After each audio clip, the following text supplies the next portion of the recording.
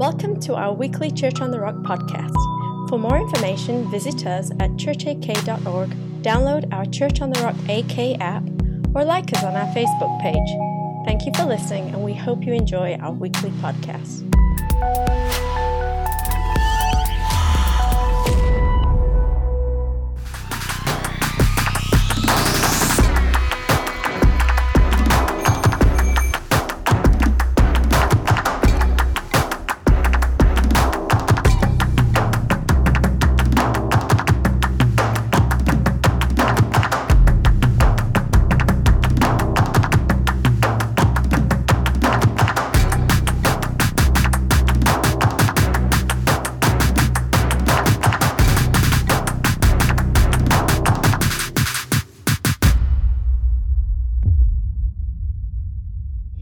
Our Echo Global Missions Conference is coming up in a hurry. How many of you have been before? All right.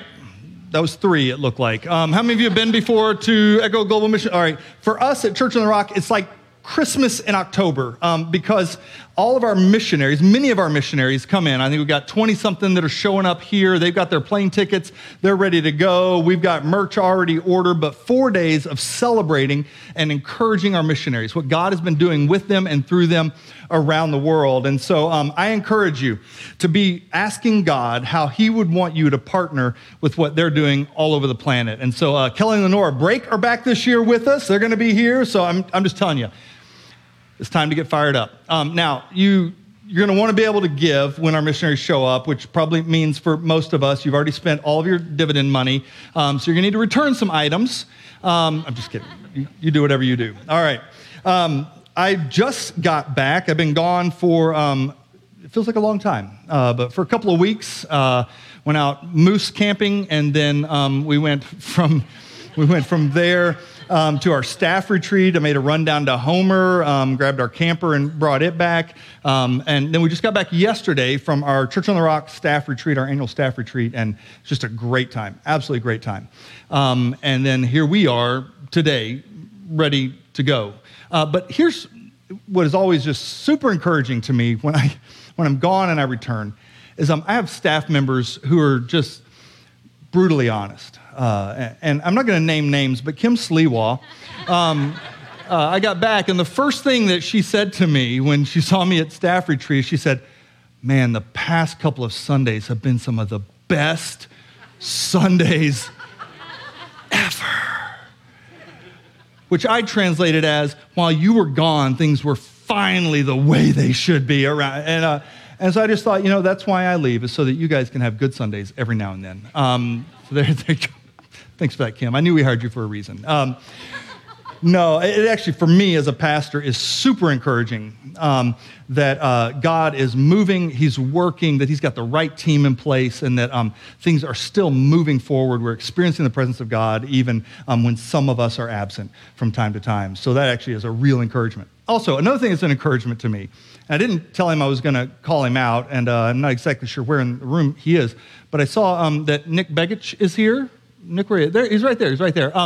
Now, here's why I'm excited. Not because he's running for, I'm excited about that too, but because his home church is ACF in Eagle River and Pastor Brian. And Pastor Brian's been on a sabbatical, and he's just now getting back. But I'm going to text Pastor Brian here in just a little bit and let him know while he was gone, people were leaving his church and coming to Church on the Rock. So there we go. It's a huge win. Hey, welcome.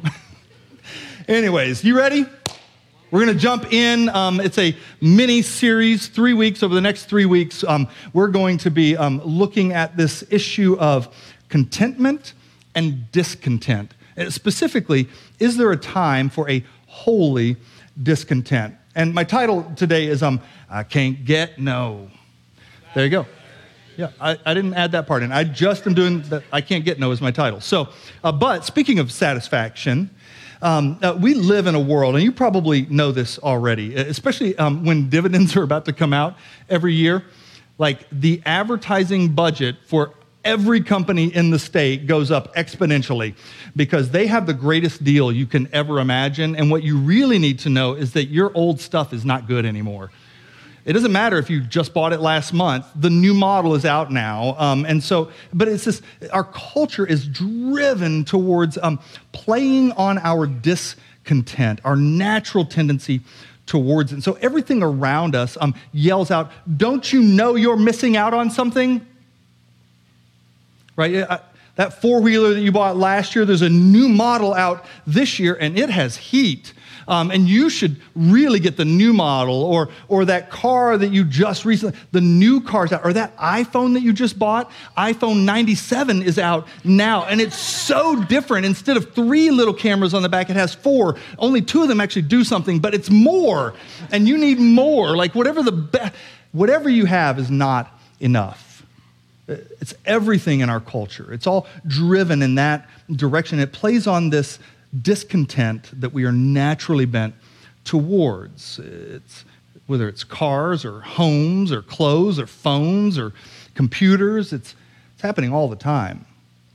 Relationships, sexuality, they're crying out, you're missing out on something because of your old prudish ideas or your values, or you're missing out on something. You need to try these things, but it's actually playing on our natural bent towards being dissatisfied with what we currently have. And this is compounded by the media age that we live in and the affluence that we live in as a nation, because often we can take advantage of the new opportunities. Now, statistically, and you could Google this for yourself because everything you find on Google is true, statistically, and the research backs this up significantly, the more you have, the less satisfied you're prone to be. It's interesting when you ask people, how much more would you need in your retirement? How much more would you need in your annual income to be satisfied? It's actually true if you ask pastors who want to plant churches. Like, we need to get involved in what God's doing in the world. We need to plant another campus or a church. And if you ask them, how much more money do you need before you can do that? Or how many more people do you need before you feel like you can do that? The answer is always in the same bracket, 20% more. Now, here's what's interesting. You could grow by 20%, and you could ask the question again, and the answer is still 20% more. Because we have this hard wiring towards wanting more, being dissatisfied with what we actually have. And here's what's interesting. The scriptures actually speak a lot about this issue of contentment.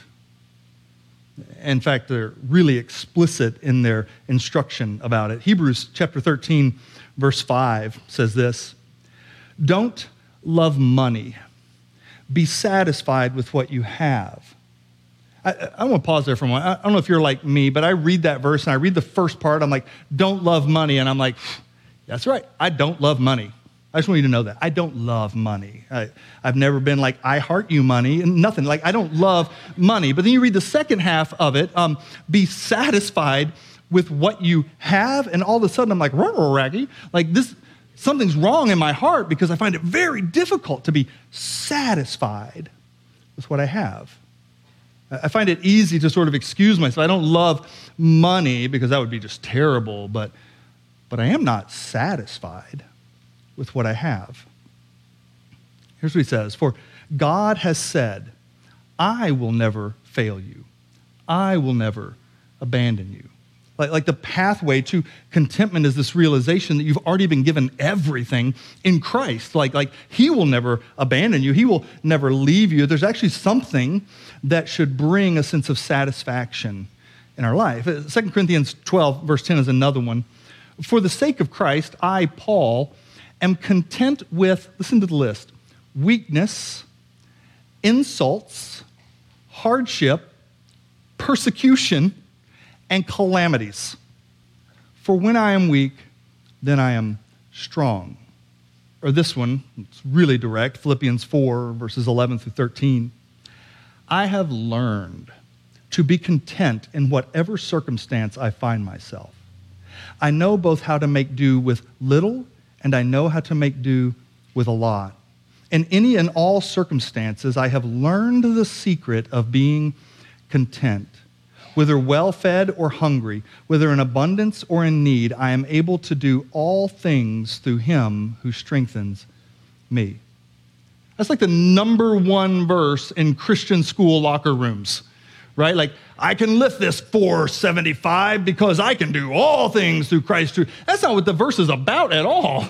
It's like suffering, persecution, having a lot, having a little. Like, I've just learned the art of being content in any circumstance. You know why? Because of Christ. Christ in me, that's how I've discovered how to be content. We treat it as a verse that tells us we can have power to get more, to win, to lift more, to win more, but it's actually in the context of contentment. I want to make two observations from these passages about contentment. The first one is this: contentment is commanded. It isn't a suggestion in the scriptures, which like elevates it a little bit, hopefully for you. It does for me. Contentment isn't like, this is a really good idea. I think you should consider being content. No, it's actually commanded. Contentment is commanded. And here's the other piece of that. Not only that, but it encompasses more than just our stuff. It actually encompasses our circumstances. Like, what would it look like to learn to be content in any and every circumstance? Those things that are outside of your control, but you find yourself in this situation. I can tell you the time I most vividly saw this portrayed. It was with Richard Wurmbrand, the founder of Voice of the Martyrs. And he was, for the first time, with his son and a camera crew, returning to the prison in Romania where he had been held and tortured. If you've ever read the book Tortured for Christ, I mean, it is brutal. And he finds himself back there, and they're touring this prison, and he's describing what's happened in the book. He's describing the places and the events in the prison, and he gets to his old cell, this tiny little, I believe it was 6x6 cell that they held him in isolation. And he's standing in there, and he puts out his arms like this, and tears are just streaming down his face, and he spins around, and he says, right here, in this room, I had some of the most precious moments with Jesus ever. Like right here, my soul was satisfied in the middle of hell on earth. Right? Like, contentment goes beyond our stuff. Paul is describing this ability. But here's the other thing that's interesting to me. He says, I've learned how to be content to make do with little and with much. Which I don't think I ever think about it in those terms. Like, whew, I got a lot of stuff. I better learn how to be content. Like, I got lots of money. I better learn how to be content with having a lot of money. But what he's identifying is it's actually often more of a challenge to be content when you have abundance than it is when you have little. Both of them require this work of the Lord in us. The second observation is this. The first one is that contentment is commanded, not suggested. And the second one is this: contentment can actually be cultivated. In fact, he says twice in the passage, I have learned. Like, I've developed the skill, I've discovered some things, but I've actually grown in my capacity to be content. I've learned how to be content in each and every circumstance, which gives me a ton of hope. Like, how many of you would say, I feel like I'm content in each and every circumstance and with all my stuff in life? Go ahead, lie. I dare you. No, I'm just kidding. You may be. But what I've discovered is actually an ongoing process in my life, and it's able to be developed. So if contentment is commanded and it can be cultivated, then why in the world is it so difficult to live in? Why is it such a challenge? I think it's actually rooted in one word. It's this word, more. Like, if I just had more. And this idea of more can actually, it can be by looking at other people's stuff and they have more, I wish I had more. Or it could be looking at your own stuff and just not being satisfied with what you have and wishing that you had more. But we're hardwired, it seems, to want more. In fact, in James chapter 4, verses 1 through 3, the question is asked, what is the cause of quarrels and fights among you? It's a question I ask my girls all the time at home. Like, what do you think the root of this is? It's Satan. That's what, no. Here's what he says. What is the cause of quarrels and fights among you? Don't they come from the evil desires at war within you?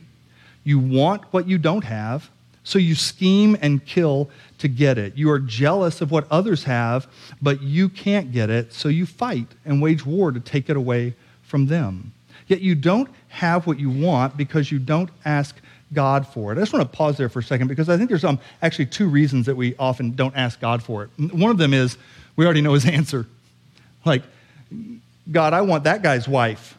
He's like, that's going to be a no, right? Like, there are things that we want that we just inherently know are not right? They're evil, but there are also things that we want and we sense that our motivation for them is not right. And what we know is that he knows that about us.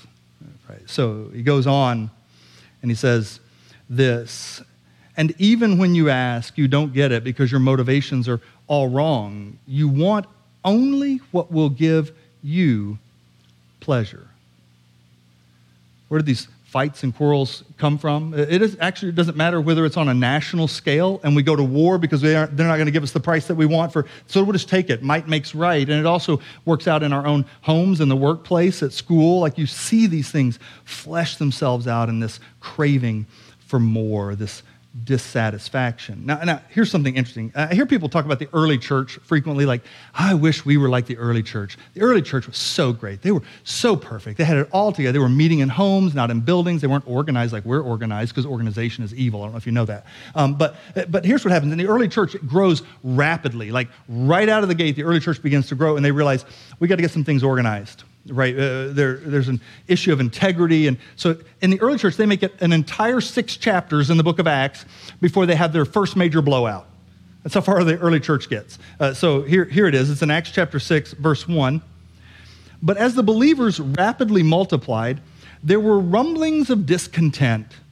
The Greek-speaking believers complained about the Hebrew-speaking believers, saying that their widows were being discriminated against in the daily distribution of food. Now, we're not actually told whether this is true or not. We're just told that the apostles appoint some people to look into it, to make sure that it's happening in an equitable fashion. But here's what struck me as I was reading through this passage and dealing with the issue of discontent, that there's only one way you would actually know if they had more than you, and that's if you're looking at what they have. Right? Like, you look at your plate, and then you look at their plate, and you're like, they got more, which is what my kids say every time when it's something they want. They never say it when it's broccoli, right? Or like, but when it's something they want, like, I think they got more than I. And the only way you would know that is if you were actually spending your time looking at what they had and comparing it to what you have. Which brings me to the great Gumball Caper of Westminster Walk, which is the neighborhood I live in. Recently, we had a birthday party. We had a piñata at the birthday party. It was a weird piñata. It was a cat. It was a unicorn cat piñata. I don't even know where my wife found it, but it was extraordinary. Which, for me personally, like, let me swing at the cat. That sounds awesome. But it was filled with gumballs, and so it took an insane amount of time for them to finally, bust it open. When they busted it open, like, gumballs went everywhere. And so the kids, the dogs, like the birds, everything's scrapping for the gumballs, putting them in little baggies. And one of my girls, she ended up acquiring, if I got it right, 114 gumballs. 114. She counted them that night. It was a rainy night. She counted them, set them on the table, and went to bed in Westminster Walk. And the next morning, she got up and she ended up counting them again. Initially, she believed that 20 gumballs were missing. She remembered then that she had put some in another bag in her purse, and it turns out that 14 gumballs were missing. And suddenly in our house, we have a whodunit. She made this poster, stuck it on the wall. It's been there for like weeks now. She stuck it on the wall. It says, as you can see, 14 gumballs lost. Big question mark. Have you seen them? Take one card if you have seen one or more. We have no idea who took the 2 cards. But clearly somebody knows where at least 2 of the gumballs are, and I'm guessing they were in their stomach or something. It's a mystery, but here's what I've realized, and I think we all do this. The reason she counted the gumballs the night before and then she counted them again the next day is, well, because she has sisters. And she knows me. And she wanted to make sure they were all still there because you count the things that you care about, that you measure the things that matter to you. And this was a big deal to her. And what I've realized is we all sort of do this. If you were to look at your life and you were to say, what are the things I keep track of? What are the things that I measure? What are the things that I really care about? It would be revealed to you, which brings me to U-Hauls and hearse. You've heard it said before. I think Denzel Washington made it famous. You've never seen a hearse pulling a U-Haul, right? There's some pictures of it. It looks super weird when you see it.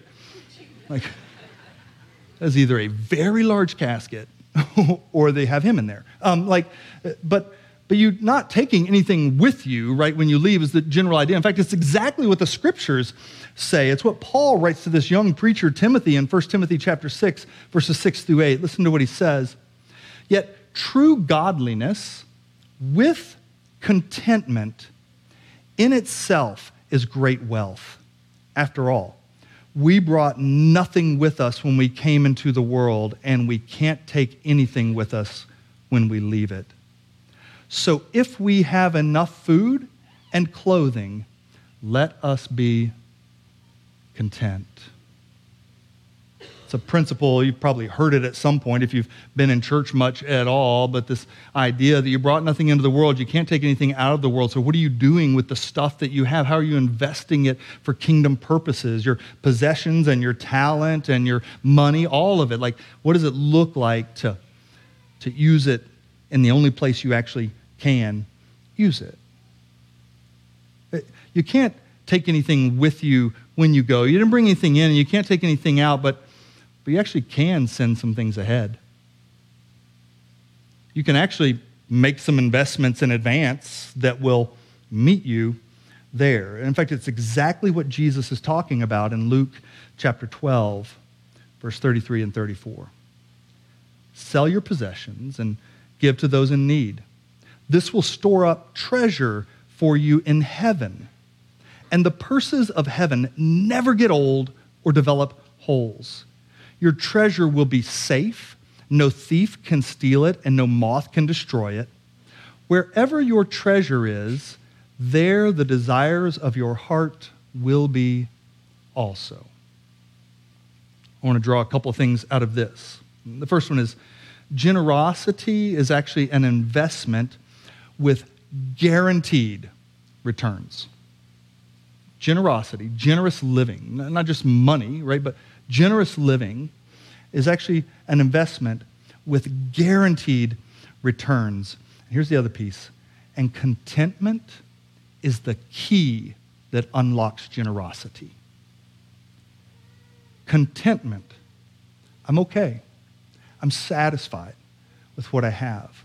I'm not giving in to the demand of culture or the demand of my own ambition for more and more and more. I'm satisfied. I'm content. And from that place, I can begin to ask an entirely different set of questions about how I live my life and how I utilize the resources God has put in my possession. Generosity is an investment with guaranteed returns, and contentment is the key to generous living. And the second thing is this, that my interests follow my investments, not the other way around. My interests follow my investments. I'm a little bit of a late bloomer when it comes to stocks and investments and those kinds of things, primarily because I've never had any money to invest in them. But I started doing so not too long ago, which you can tell my timing is impeccable, because they've all gone down. But I've noticed something about when I make investments. Most of the companies, a friend tells me, you should invest in this one. I have no idea what it is. Like the letters are like PLZT. I'm like, okay, I'll invest in PLZT, whatever it is. It's not a real one. Don't go invest in it. I have no idea what I'm talking about. Okay, but I'll make an investment. And here's what I've noticed. I don't really know anything about those companies, right? But the ones that I invest the most in, I actually become the most interested in. Like now I'm looking. I mean, I knew what Tesla was because I knew I could never buy one of those cars. But I realized I'm actually interested. If I'm going to put some money here, if I'm going to put some significant amounts of money here, I'm going to check in on this. I never check in on my Bitcoin. Never mind. But the reality is, and this is what God is declaring, we often think, no, the things I'm really passionate about, that's where I will invest. And that's true to a certain degree, but it's also true that if I will make investment, my passions and desires will follow those investments. And he's inviting you to invest in things that will produce eternal returns. My interests follow my investments. And maybe you've heard this. There are three things that don't lie. This is true with our lives as well. But there are three things that don't lie. Kids, might be four, Kim Sliwa. But kids, drunk people, and yoga pants. Those three things, so gross. Don't lie, right? But it's also true if you were to examine your own life. I actually think there are three things you could look at that won't lie to you. It's your money trail, your calendar, and your disciplines. They will reveal something. They will tell you something about what you actually value versus what we believe we value. I think often genuinely believe, but without some sort of brutal assessment, we often never discover where we're failing to invest, and we wonder why our hearts don't follow that investment. That's a good word, Pastor. I know. Keep going? Okay, all right, I'll keep going then, if you insist. So the question is, how do I invest in things that will yield eternal benefits, and what would I do to protect, guard, and nurture those things in my life? Or you could say it this way: in what areas of my life have I settled for less when Jesus has offered me more? Because there actually are things that you should not be content with. Contentment is a big theme in the scriptures, but there's also this discontent that should exist in you and I. It actually should exist in you and I until the day we enter eternity. Like, I am not satisfied with this holy discontent. If you look into Buddhism at all, it sort of begins with what's known as the Four Noble Truths in Buddhism. They roughly are something like this in layman's terms. The first truth is that the suffering in the world is the problem. The world is filled with suffering, and suffering is the problem. The second truth is this, that it's actually our desires that are the cause of all suffering in the world. Which then leads to the third truth in Buddhism, and that is that you need to let go of your attachment to all desire in order to participate in alleviating suffering in the world. So desire is the problem. The desire is the root of suffering in the world, and you need to let go of your attachment to all desire in order to be part of the solution. And then the fourth one is, if you will follow the eightfold path of enlightenment, then you can discover how to let go of all desire or your attachment to desire. Now, I just want to say this out loud because the eightfold path is all about these right things. It's right views, right intentions, right speech, right action, and right livelihood. And I just want to say this because there are Alaskans in the room, and it's moose season. One of the things that's listed in right action is that you would kill no living thing. So a bunch of you are already out. You're off of the eightfold path. But if you've killed a fly, kill no living thing, right, is part of it. And then when you get to right livelihood, here's some livelihoods you cannot have and be on the eightfold path. One of them is the selling of weapons. Sorry, Landon. And then also the selling of meat. I'm just saying, those are things. All suffering in the world is the result of desires, and if you could do away with the attachment to desire, then you could eliminate suffering in the world. In other words, if you had a desire to do away with your desires, did you get that? Yeah, okay, good. So now here's the thing. From a biblical perspective, biblical understanding, desires in and of themselves are not the problem in the world. In fact, if you were to look at it from a biblical perspective, you could make the case that your desires are God-given, but sin distorts them. They actually came from, if you were to chase any desire, and it would be a long conversation, but we could have it. If you were to chase any desire back to its root, a desire for power or a desire for authority or a desire for influence, if you were to chase it back to its root, you could actually discover the God-given design for it. From a biblical perspective, the goal is not to do away with all desire. The goal is to allow Jesus to redeem those desires for his purposes. Here's how C.S. Lewis says it in The Weight of Glory. I love this. It would seem that our Lord finds our desires not too strong, but too weak. We are half-hearted creatures fooling about with drink and sex and ambition when infinite joy is offered us. Like an ignorant child who wants to go on making mud pies in the slum because he cannot imagine what is meant by the offer of a holiday at the sea. We are far too easily pleased. We settle far too easily for less than what Jesus saved us for. It actually isn't desire that is the problem. It's actually unredeemed desire that is the problem. So over the next 2 weeks together, we're going to actually be looking at 4 areas in which I believe you should never be satisfied. That there should be a holy discontent in you, that you should be saying, I want more, I want more, I want more. I want to grow more, I want to develop more, I want to experience more. I actually think you were wired by God to not be satisfied fully and finally this side of eternity. And that you could pursue these things forever and actually experience more and more joy as a result. So here they are. The first one is this: worship. Here's how I would define worship. Worship is the ways in which I express my reverence for, my devotion to, and my adoration of God. Like there should never come a day where you're like, well, I feel like I've done enough worship. I can move on now to the next thing. I think we often, when it comes to worship, we think about it in terms of an expression in a room like this on a Sunday, and you see those people who are like, they got their hands lifted, man, they're just so much further along than me. I'm never going to catch up with them. Right? I don't know how they got that. Or we look at people who aren't doing anything, it appears to us. They're just standing there like, yeah, I dare you to make me clap my hands. Like, bring it. I'll stand in the woods and do this. But I ain't raising my hands in worship, I'll tell you that much. Look like an idiot? What do you think, I am an idiot? But we sort of look around, compare ourselves to others, but worship is so much more. You know that, right? Worship is so much more than the songs that we sing or the ways that we express ourselves in this moment. But at the core, worship is really the ways in which I express my reverence for, my devotion to, and my adoration of God. I never want to settle.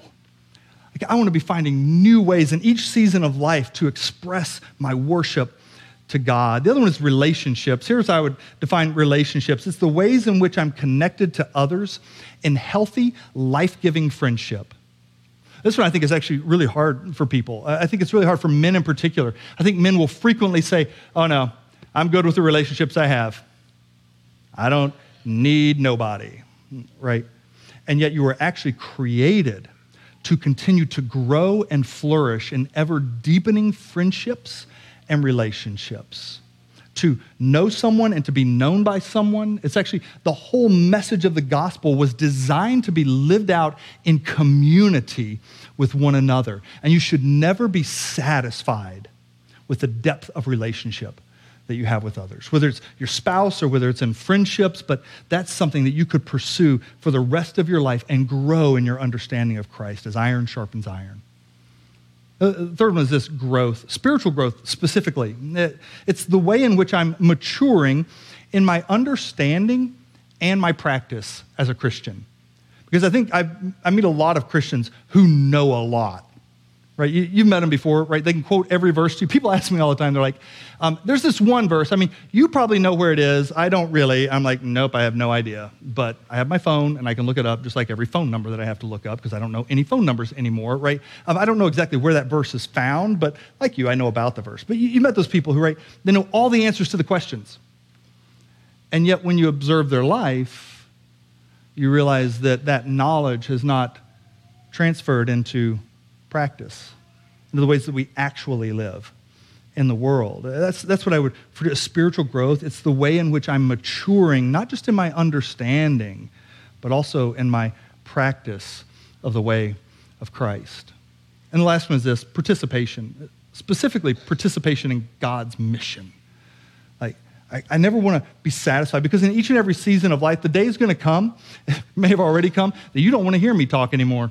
Right? It may have come like 15 minutes ago. I have no idea. But I know the day is going to come when it's going to become really obvious to me that this season of life is over. But that doesn't mean that the mission that God has for my life is over. And I want to continue to discover what that looks like and what that is in each and every season of life. How do I bring my gifting and my resources to join God and His mission in the world? And I want to do that until the day I die.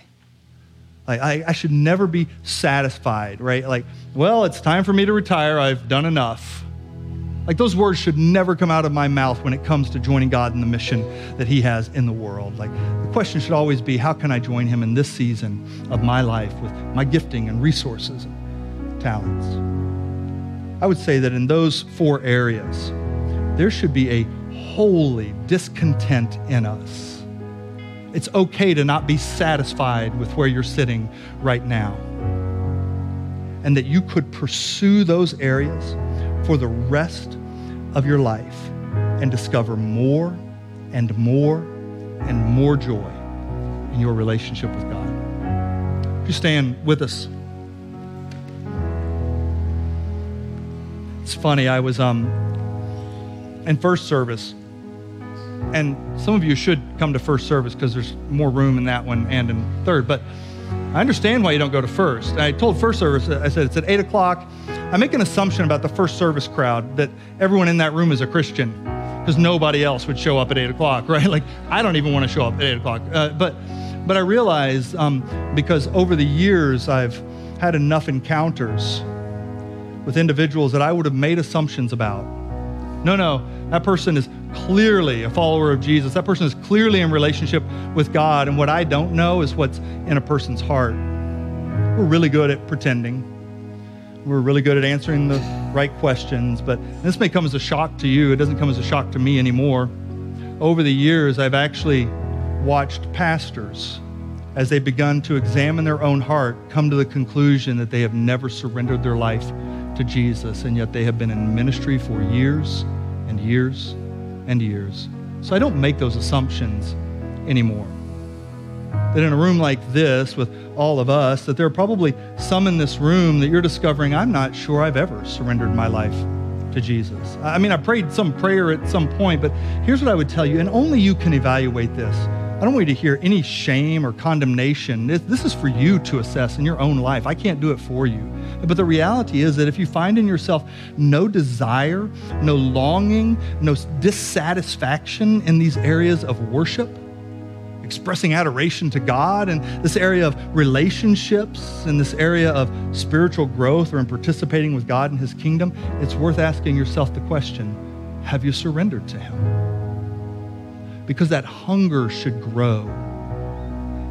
It doesn't start way up here. Sometimes you get to watch people who are like, as soon as they meet Jesus, they're like taking off like a rocket. And there are others who are working through all kinds of stuff, and it's growing and maturing. But if you can't identify that hunger, that presence at all in your life, then it's worth asking yourself the question, have I actually surrendered my life to Jesus? And the reason there's no shame or condemnation in that question is because you're the one who can assess it, and Jesus would love to reveal it to you. But we have all been in that same boat at some point or another. And what I want is real relationship, authenticity. I have no desire to show up and pretend for you week after week. If this thing isn't the real deal, I got other stuff I can be doing with my life, right? You do too. So I'd encourage you, ask that question. Is there any hunger, dissatisfaction in my life in these areas of worship and relationship and growth, participation in God's mission? And if there is no hunger for those things, I would challenge you, come to Jesus. There are those of us in this room who are like, yeah, it's there, but I've ignored it for a long time. I put my priorities in other places, and my interest is chasing my investments, and I need to reprioritize that. Can't think of a better time than right now to invite Jesus to do that in your life, in my life. It's what I hate about preaching, is I have to like write this stuff down, and I'm like, oh, I should do that.